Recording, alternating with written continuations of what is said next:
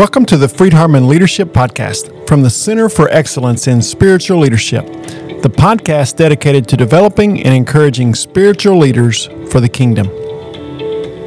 Welcome to Season 2, Episode 8 of the FHU Leadership Podcast, and I'm excited to have with me today Dr. Matt Vega. He is the Dean of the College of Business here at Friedharman University.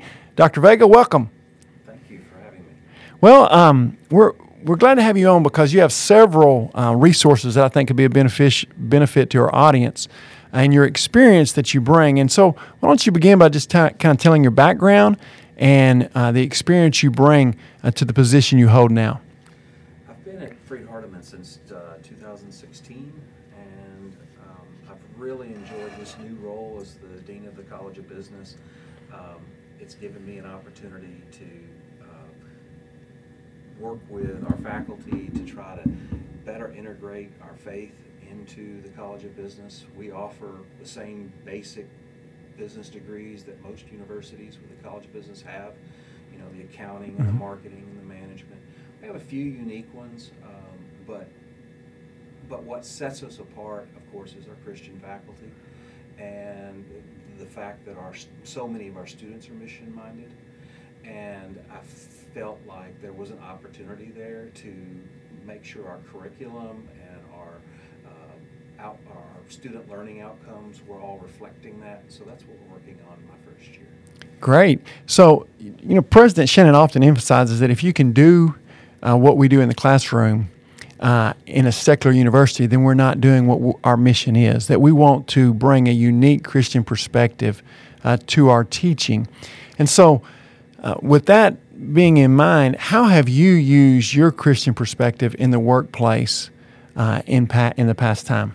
Yeah, so before I was in Christian education, I worked for 3 Fortune 500 companies, and nothing that unique about being a lawyer working in-house with a large company. The last company I worked for was FedEx, but wherever I lived, working wherever the corporate headquarters was, we would move our family there.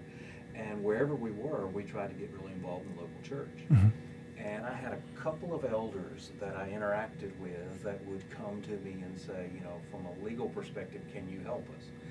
And I had one elder in particular that really encouraged me to try to not just help the local congregation, but help other churches think through different legal issues. And so at the same time that my secular career was taking off, me using those skills that I had learned in law school to help churches was also something that was being encouraged and developed by the spiritual leaders in my life. And I ended up speaking and polishing the pulpit every year for, 20-something years.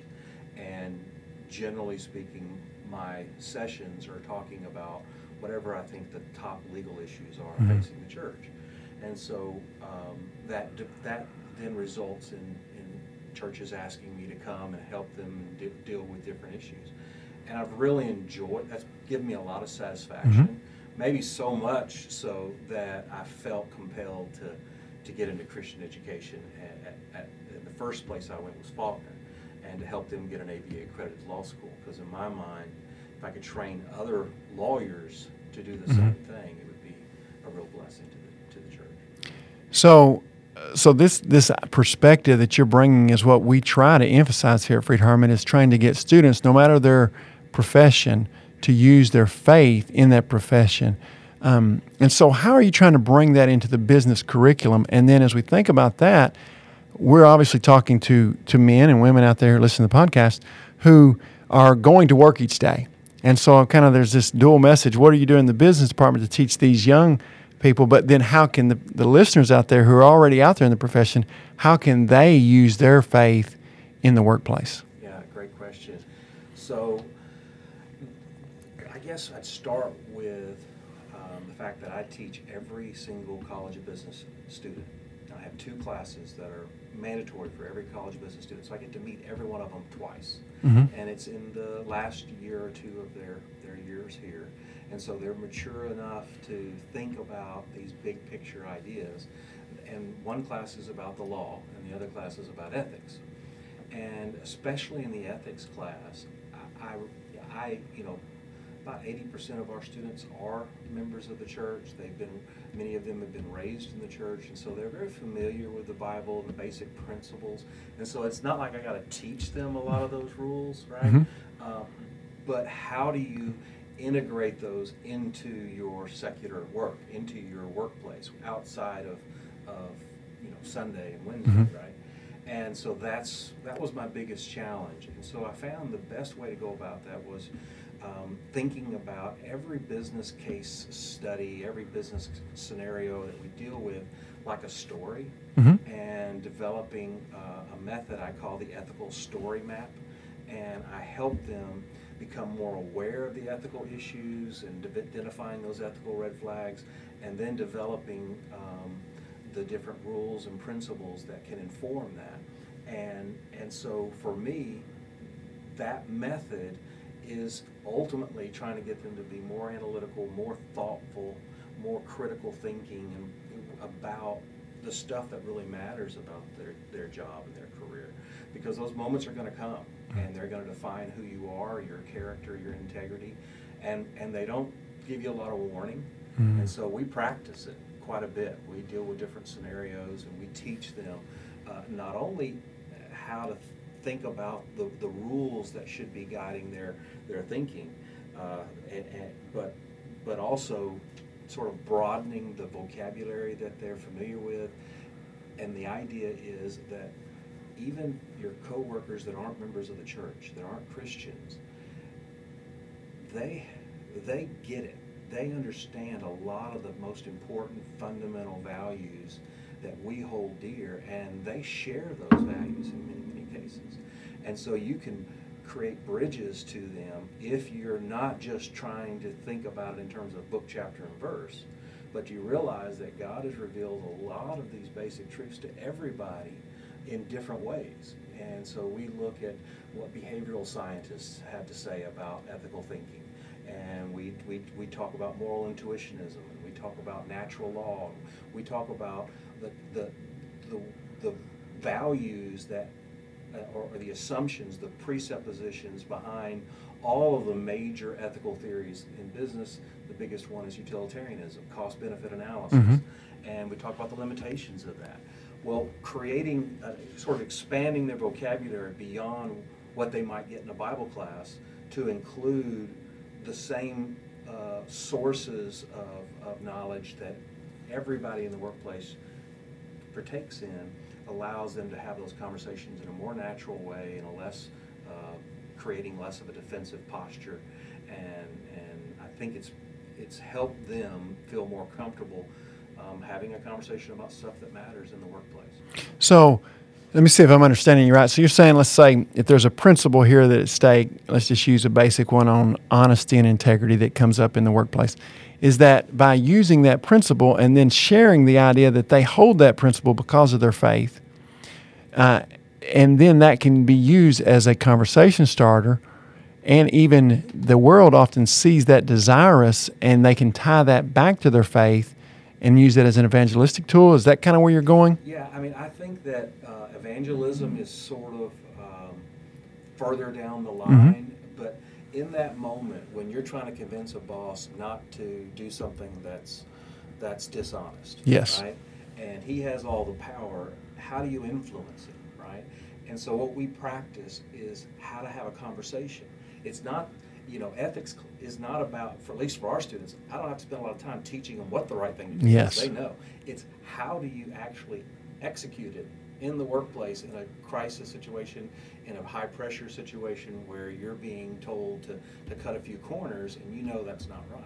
And so we just practice having those conversations and developing techniques where they can sort of tell a story that resonates with the person, because they can't just talk Church of Christ lingo, Yes. or even Bible.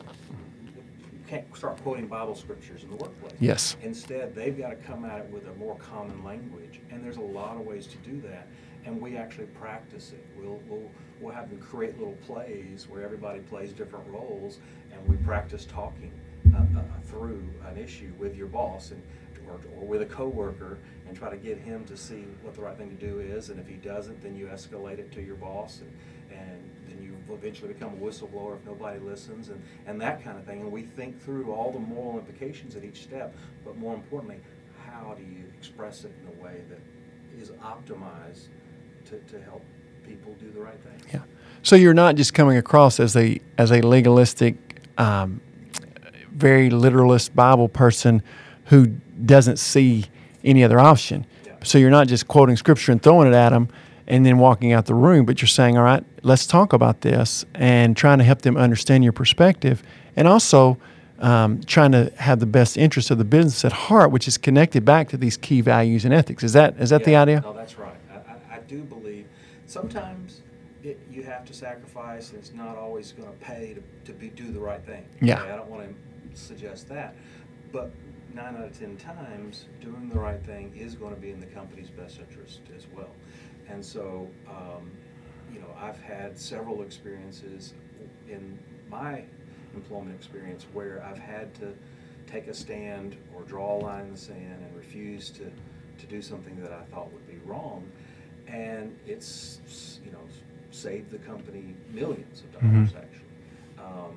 One particular stand that I took saved a company I was working for probably about $100 million. But I had a very senior officer in the company pressure me 3 times over about a year and a half period to try to reverse my decision.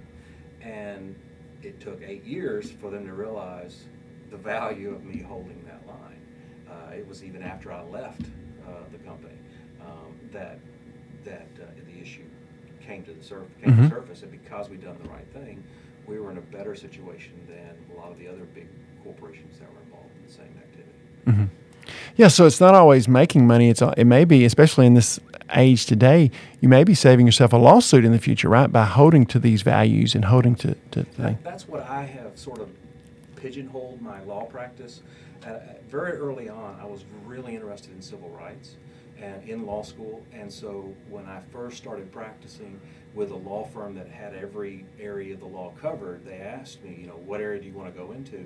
And I chose to do employment law, focusing on discrimination and harassment, and accommodating people with disabilities, and I loved that because it was such a positive thing to proactively work with companies to develop training and policies and deal with problems the right way, mm-hmm. and address the problem so it doesn't happen again, and help shape that culture of that company. And I got more and more involved in that, and I found the best way for me to influence a company's culture is to go in-house. And so that's how I ended up going in-house, and I worked with 3 different companies, the last of which was FedEx. And then after the first half of my career at FedEx, I switched from employment discrimination issues to more global bribery and corruption. But again, it was the same thing, trying to figure out how do I, across 218 countries, help FedEx maintain a very ethical culture. And I found that really rewarding because it required me, it presupposes all of the values that we as Christians hold to, right? Mm-hmm. But how do you implement the value of respecting human beings because they're made in the image of God? Well, it's by not discriminating and not harassing them, right? How do you uphold the value of honesty, mm-hmm. right? It's by not bribing the officials to do something the easy way. It's by holding the line, even if it means longer waiting times or disruptions to your operations, because we don't engage in bribery. Mm-hmm. Great stuff. So as you thinking about leaders carrying this into the workforce, encouraging them to have conversation, encouraging them to think through their story in a critical way and think about how they can bring the story of God into their workforce, what's kind of the next step that you lead business students in? I guess one of the biggest areas, and this is one I've been thinking a lot about lately, is if you're familiar with Abraham Kuyper, mm-hmm. and he had an idea about different spheres of life and how there's the home, there's mm-hmm. the workplace, there's the church, and that I think sometimes we get sort of tunnel vision when it comes to our spiritual life and thinking about doing good. We think about doing it all through the church. Yes. And so whether it's social justice or benevolence or whatever it is, we're thinking we got to get the church doing this. And I think that's just wrong. I think that's missing the point, because the church has a job, and it takes, we can't get distracted from that job, which is evangelism. We're going to have an eternal consequence of our efforts in the church. But as church members who have to go to a job 8 to 5, there is a tremendous opportunity in the workplace for you to do a lot of good. And you don't have to get the church to come up with some social program, because you're probably working for a big company who engages in kind of community outreach. And as a Christian, you can get involved in that and lead in that way, and help people outside of making sure it's a ministry of the church. And I think that until we get there, we're never going to have the kind of efficiencies that we need as Christians in influencing the world. If we compartmentalize our life and think everything we do for God's glory has to be done through the church, then we're just not going to be able to accomplish much. Yes. But if we understand that every aspect of everything we do can glorify God, and reverse that, then you start seeing the opportunities for you to get involved in doing good and providing ethical leadership, where people will ask, why are you so different? Why are you not doing that? Or why did you stand up to the boss on that? And that then it leads to a conversation that can introduce them to the church and the primary work of the gospel. So really, you're talking about the idea that we need to be infiltrating the world.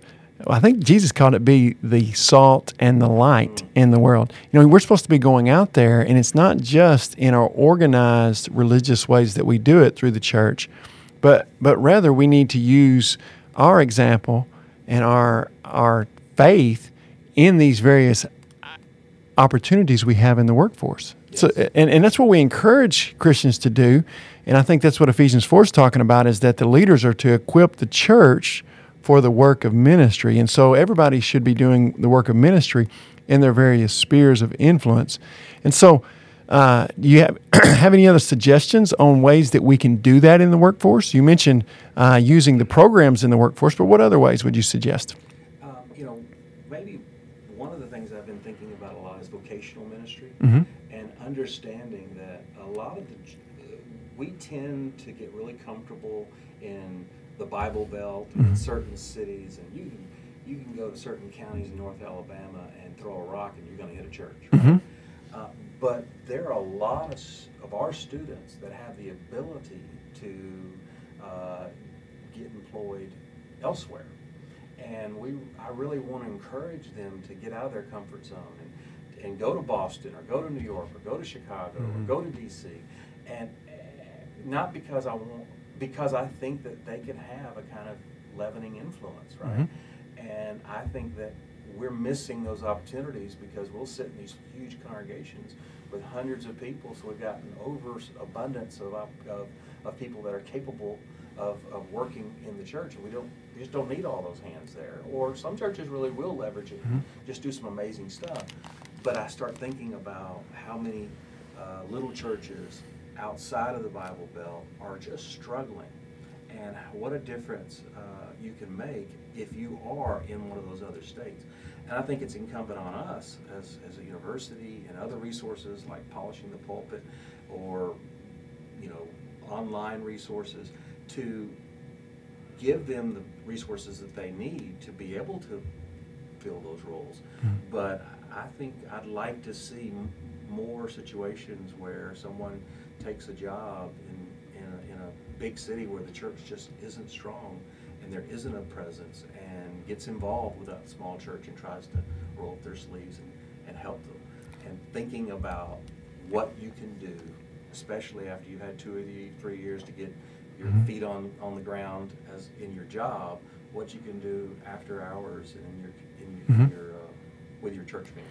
Yes, and even going there with several other families. And, doing a church plant or a really edifying building up of a smaller church, bringing in several families and all working, supporting themselves, but doing that in a way that's very intentional, in an evangelistic and an edifying way to the church. I found that my experience, I've never held a pulpit until COVID hit.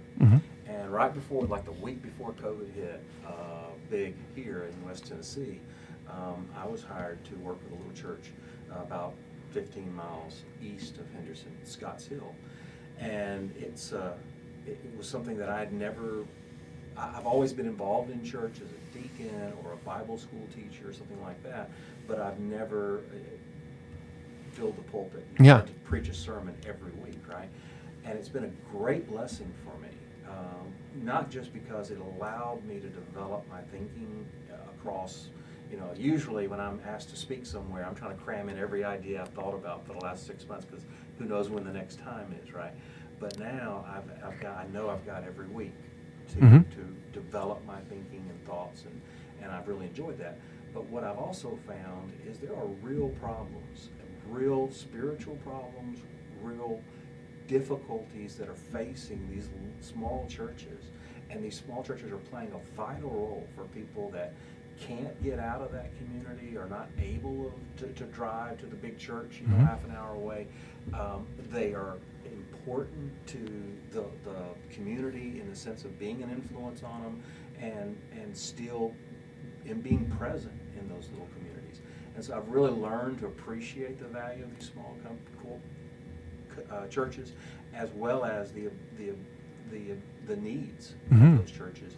And I really hope that that'll make me more aware and sensitive to the fact that these small churches are vital, yes, to the health of the church. And we often neglect, you mentioned big cities, we often neglect the big cities. Yeah, and those churches in the big cities that do exist are these kinds of very small churches. So they have the same kinds of problems. They don't have enough qualified men to have an eldership, or they are dealing with just a tremendous amount of need in terms of benevolence or financial need or whatever. And so there is a definite need to meet. I mean, there's a definite spiritual need, but there's also a broader need that if we really love our brothers and sisters, we want to reach out and help them, and not do what's the most entertaining option for us, and be a part of some big mega church. I love that idea, and I love the idea of thinking about using your workplace as a example and witness for Christ, no matter what kind of position you're in, whether that's you're a nurse, whether you're a lawyer, whether you're a physician, or whether you're in some type of business at a bank. And so that's that. Even it's easy for us to think about the professionals and the leaders, the yes, management, but even those hourly blue collar workers, yes, they can make a huge impact because nobody's intimidated by them. They've got no dog in the hunt, so to speak. So it isn't like you're pressuring them. If they come into work with a great attitude and a hard work ethic, and everybody's like, "Why are you so happy?" Well, let me tell you. Yeah. Right?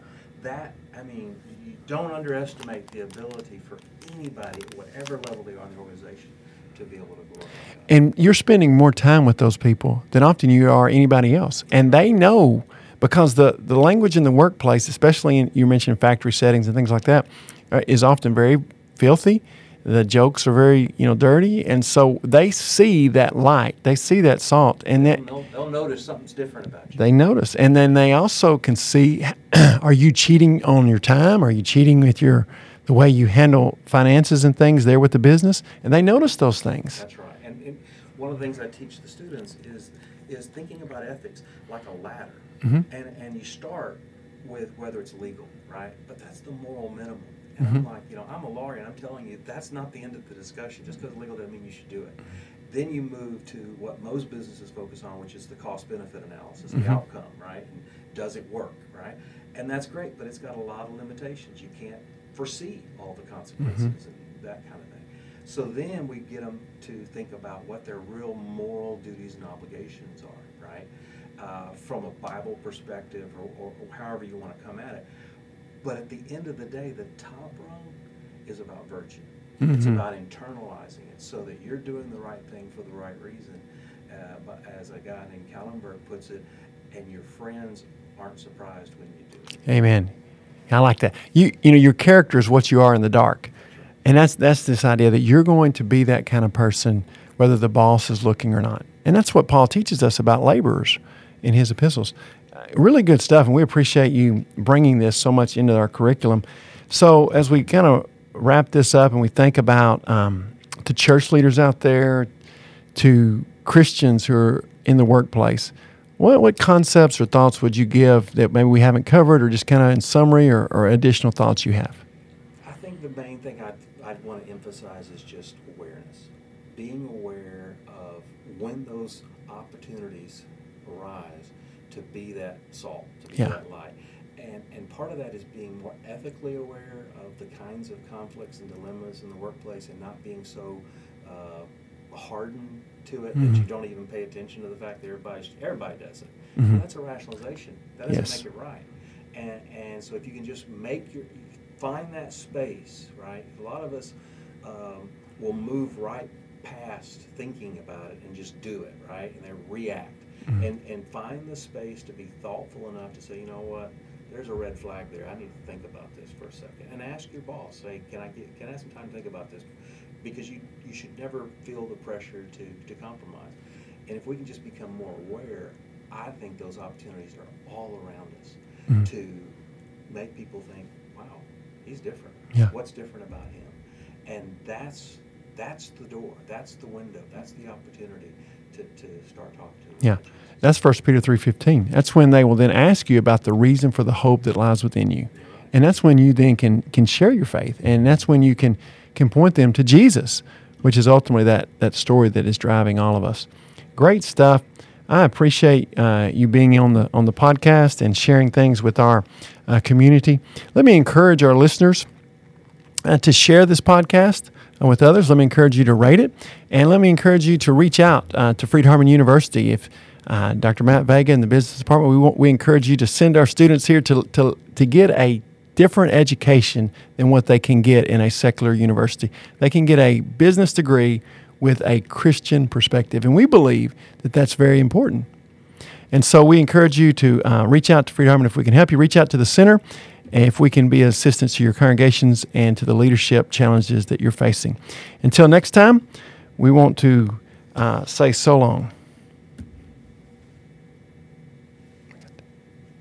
The Freed-Hardeman Leadership Podcast.